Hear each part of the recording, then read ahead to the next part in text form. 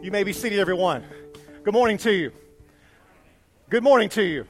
There we go. God is faithful, and I am glad that you have been faithful today and joining us for worship here at Harrison Church. If you're visiting with us, my name is Shane, and I have the honor to bring you the Word today. And I do this every week, but I want to catch everybody up on where we are. I don't want everybody to feel lost in any way. But last week, we started a new sermon series. You see all these candles in the red. I thought it would be cool for the next couple of weeks to do a sermon series on the Holy Spirit, since the red symbolizes in Scripture the Holy Spirit of God, and including the work of the Holy Spirit. And so today is the second part of that. Now, I will remind you, I didn't do this in the last service, but I'll remind you, the best way I have found to conceptualize who the Holy Spirit is like today is called Trinity Sunday. We believe God is one, but we also as Christians believe that God is three persons in one. Mystery. We don't believe that God became Trinity one day. God has always been three persons in one God. Father, Son, and Holy Spirit. And it was St. Augustine who says that means the Father loves the Son from eternity, the Son loves the Father from eternity, and the Holy Spirit is the love of the Father and the Son. So the Spirit of God, it doesn't just have love. The Spirit of God is the love of God. And last week we talked about on the day of Pentecost what happened. The Holy Spirit descends on the disciples, and what is the very first thing that the disciples did in response to the Holy Spirit? They opened their mouths. Their tongues were on fire to proclaim boldly the name of Jesus Christ in public. They did not do that privately. The Spirit sent them out. And so the Holy Spirit is the preacher, we could say. Inspires me, inspires your reading, words. So what I thought we'd do today is we would take another look at the Holy Spirit and the Holy Spirit's role in our lives, and that is the Holy Spirit as the gift giver. The giver of gifts. Or we might say abilities. Certain abilities that we get. Now, if you read the New Testament, I'm going to get to our scripture for the morning in just a moment. If you read the New Testament especially, St. Paul talks about the Holy Spirit and the Holy Spirit's gifts several times.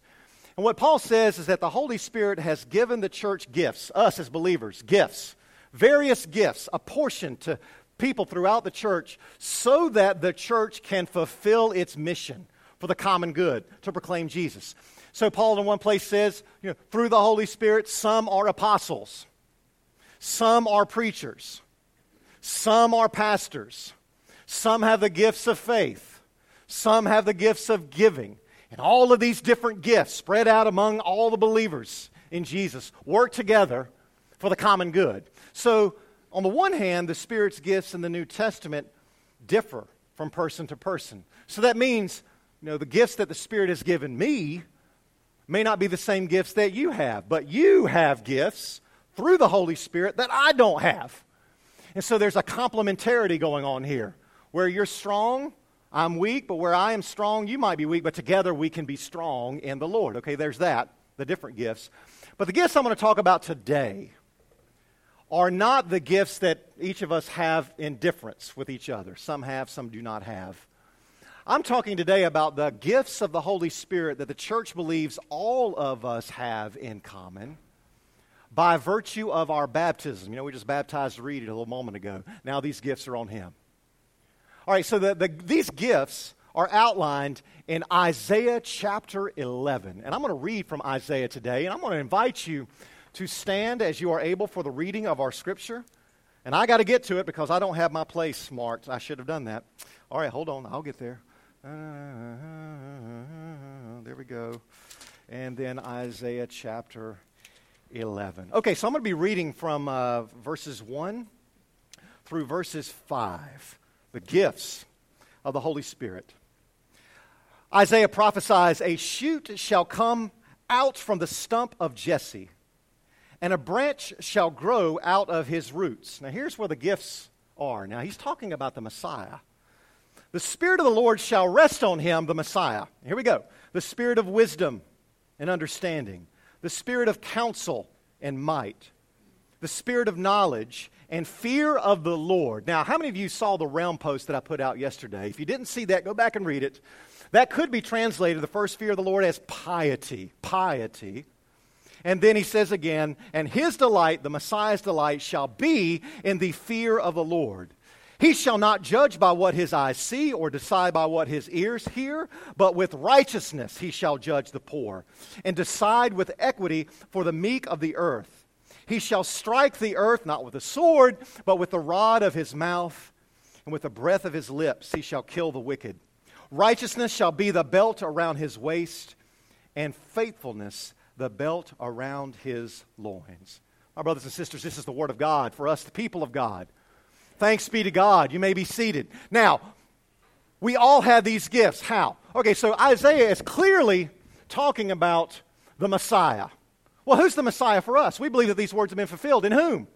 In Jesus. Now you have been baptized in whose name? That means the Spirit, the same Spirit that was working in Jesus, is now working in your life. And the gifts that Jesus had in himself through the Holy Spirit are now at work in us. So what I thought we would do for the next few moments is just kind of go down each one of these gifts. I have found this week that several of you grew up Methodists. You've never heard of the 7 gifts of the Holy Spirit, these 7 gifts. But for those of you who are from the Catholic Church, some of you from the Anglican Church, you will recognize this. But what I thought we would do is that we would just go down each one. I'll briefly describe them for you, try to define them, and then I'll try to bring all this together as a sum at the end of the sermon. So it's going to be kind of like a catechesis, a confirmation class. Okay, you ready for this? First, let's talk about if you are baptized in Jesus, you have been given the gift of wisdom. The gift of wisdom. What is wisdom? Well, there's a worldly kind of wisdom. Now, this is the kind of wisdom that you get from experience. Maybe you apply a certain trade for a long period of time, or you apply a certain artwork or some sort of craft. This is the kind of experience we talk about with people who are seasoned. Sometimes we call this kind of wisdom street cred. You ever heard that before? Or the kind of wisdom of the world that goes like, if mama ain't happy, ain't nobody happy. That kind of wisdom. That's not the kind of wisdom we're talking about here. The wisdom that is a spiritual gift that you have is learning. It's the gift of being wise in God. Now, if you look on the back of your bulletin, I will have all these listed for you.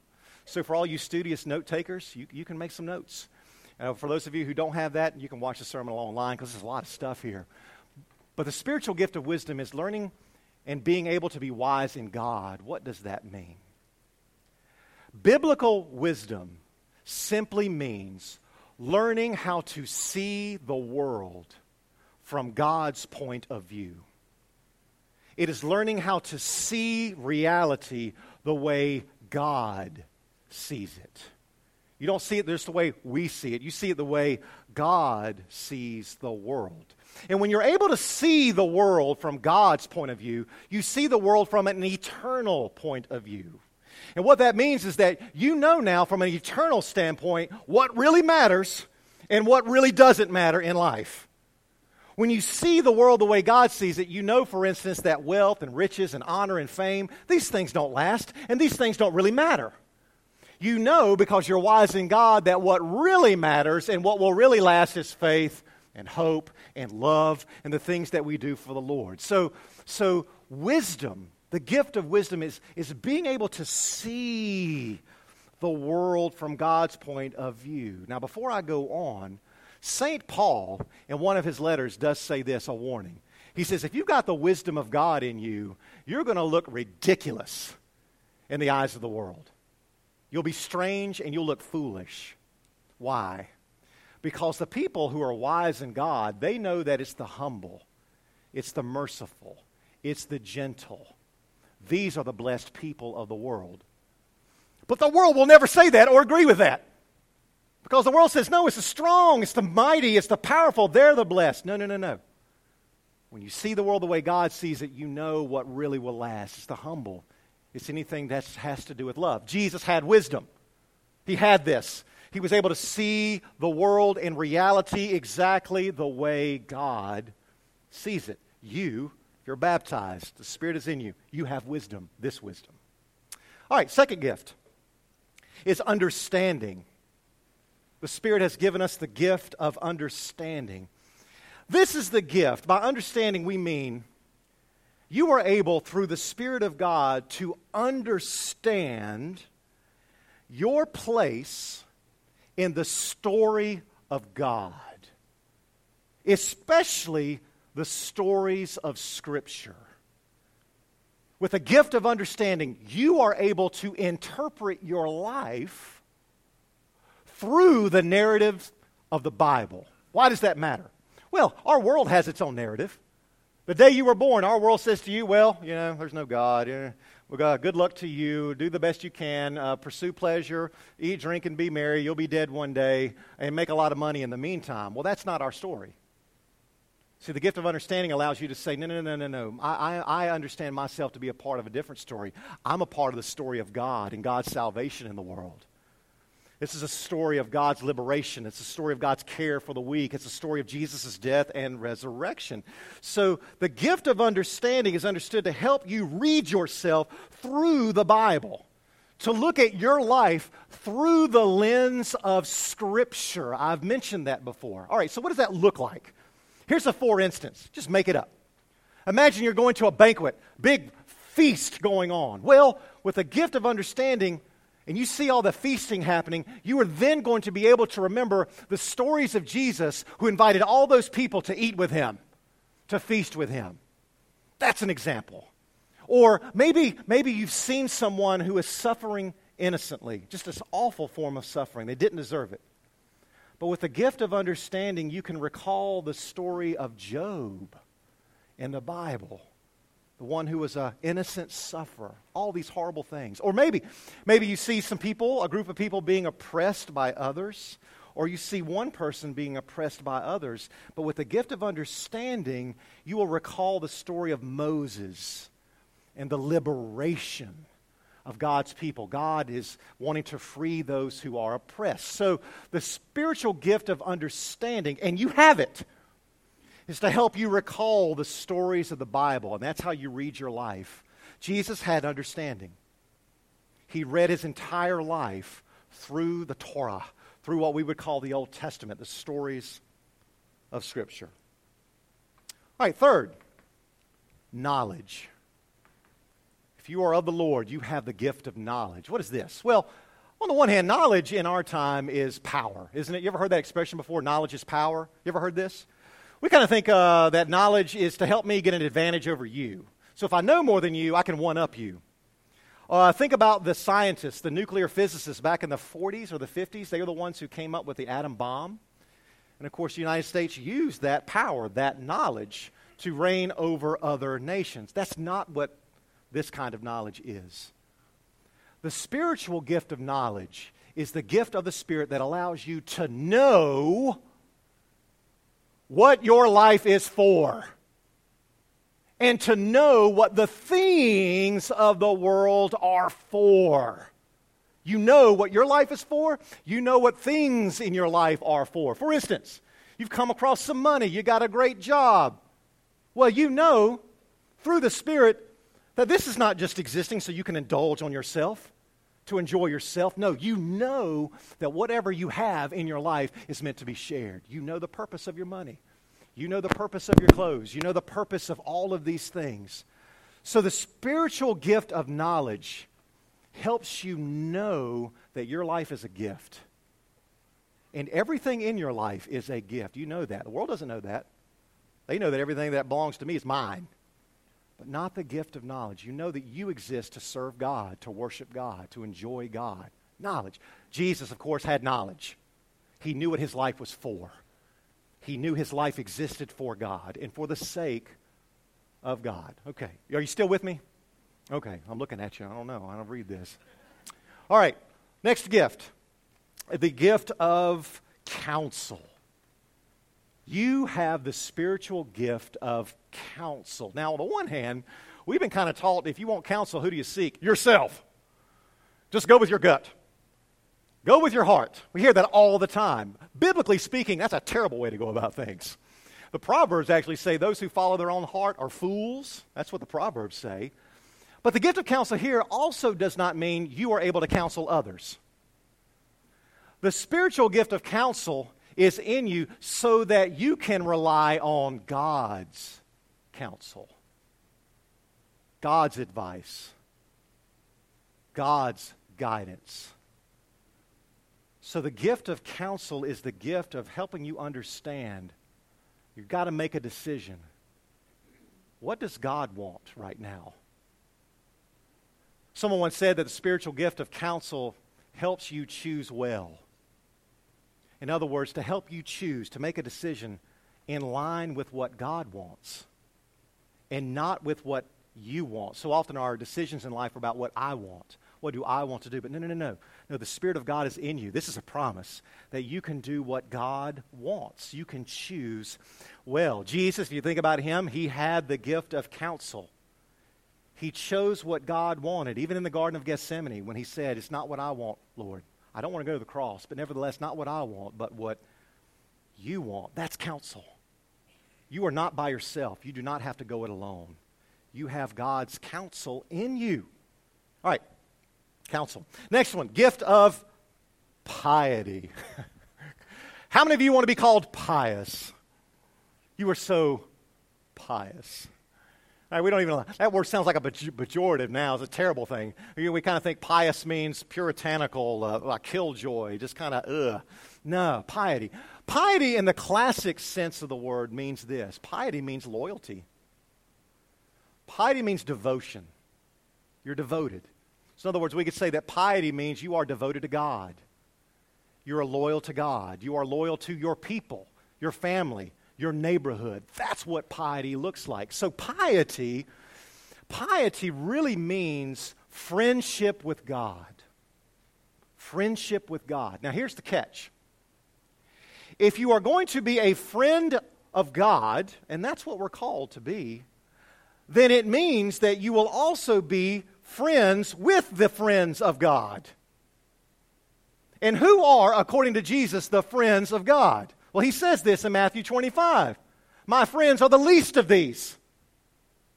So piety means you are a friend with God, yes, but you are also friends with the poor, friends with the broken, friends with the vulnerable. It is friendship with the poor. So piety means you want to make sure that everybody who is vulnerable or weak, they have compassion. They have exactly what they need. I mean, if you've ever dropped off food for our Loaves and Fishes food pantry, that's an act of piety. You're making sure that others have what they need. So those with the gift of piety, and it's in you. You are called to be a friend of God, but you're also called to be a friend of the friends of God. Think about Jesus and his ministry. I mean, Jesus over and over again, who was he friends with? He was friends with the weak. He was friends with the vulnerable. He was friends with the poor. You, through piety, are called to be loyal to God and loyal to God's friends. Okay? Piety. Then the next one, courage. We might translate it might, as it was found in our text today, or fortitude. The gift of courage is the gift of allowing you to maintain your faithfulness to God even in the face of real opposition. Courage. It takes courage to be a follower of Jesus. An extreme example would be the martyrs. I mean, even in the face of death, the martyrs of the world, they were courageous. They would not compromise their faith even under the pain of death. Now, most of us are not going to be martyrs. But do we still need courage? Yes. What does that look like? Maybe you work for a company, or you work for a boss, or maybe you got a coworker, and they want to do something that you know is shady. You know that's not pleasing to God. The gift of courage allows you to say, I'm not doing that. No. Or maybe you have a classmate. Your classmate wants to do something that you know is not of God. The gift of courage, and it's in you. You're baptized. The gift of courage allows you to say, no, I'm not going to do that. Do we need courage in the church today? You bet. Do we need people who will stand up for their convictions of Jesus Christ? Yes, it takes courage to do this. Jesus had the gift of courage. Even when he saw a cross in his future, he refused to compromise his faithfulness to God. Courage. Then the last one. If you are baptized, you have the spiritual gift of the fear of the Lord. Now, there are a lot of people who say that the fear of the Lord is the soil It is the soil from which all the other gifts that we have talked about actually come from. What is the fear of the Lord? We'll do this very briefly. Well, it doesn't mean what some people think it means. It doesn't mean that I'm terrified of God. No, it doesn't mean that. Because God wants us to be friends. You're not terrified of your friend. So what is the fear of the Lord? Well, the fear of the Lord spoken of here is a fear that comes from deep and abiding love. Like the love between a spouse and a spouse, or a parent and a child. You know, if you love someone, you fear losing that person. You ever felt that before?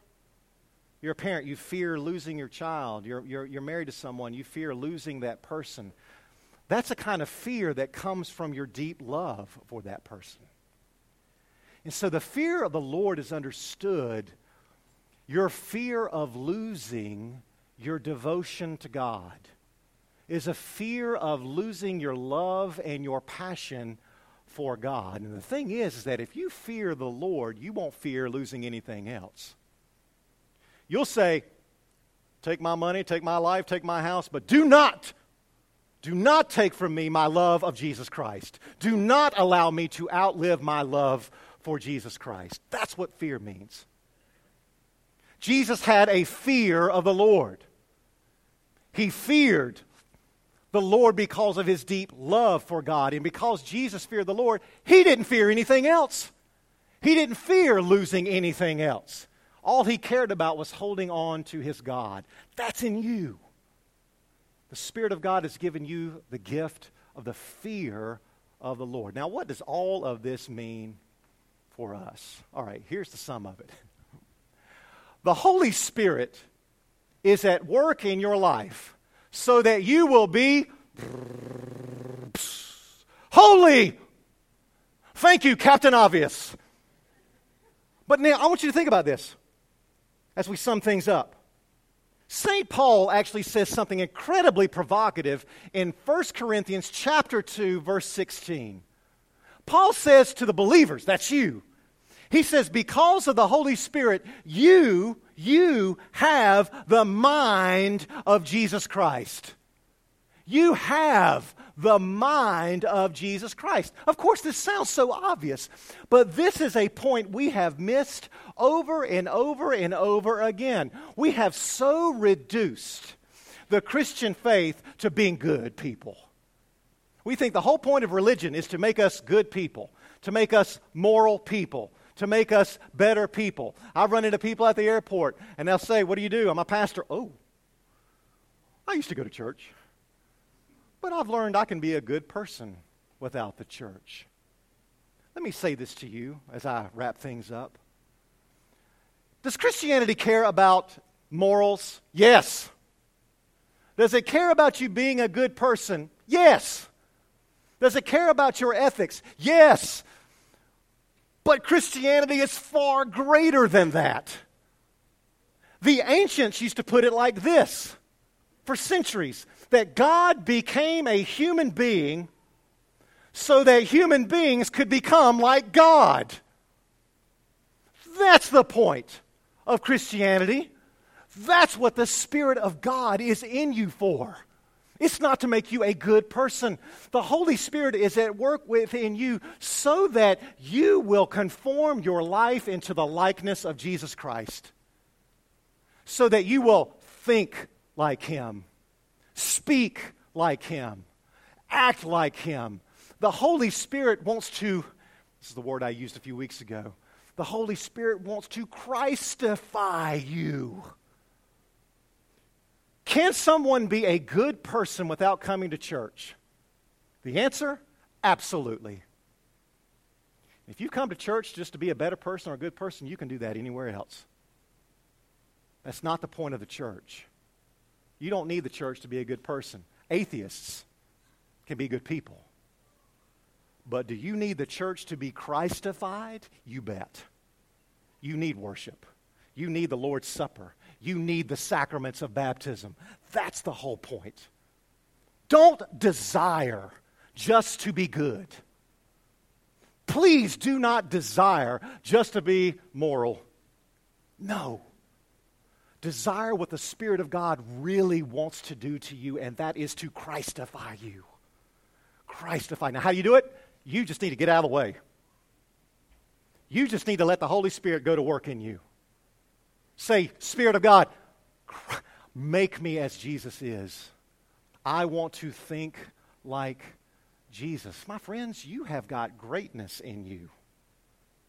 The Holy Spirit's gifts are in you. Don't desire just to be good. That's not the point. Desire to be holy, to want everything that God's Spirit wants. Will you pray with me? Oh, gracious God, forgive us for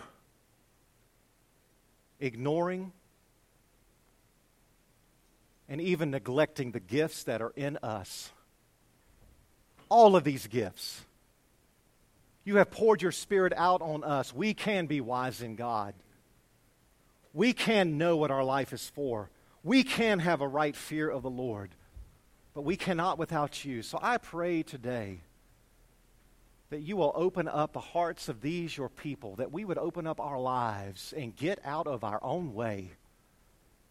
That we would desire not just to be good, but that all of us together will desire to be as Christ is and as he was. Christify us, O Spirit, that we will be holy as the Father and the Son are holy.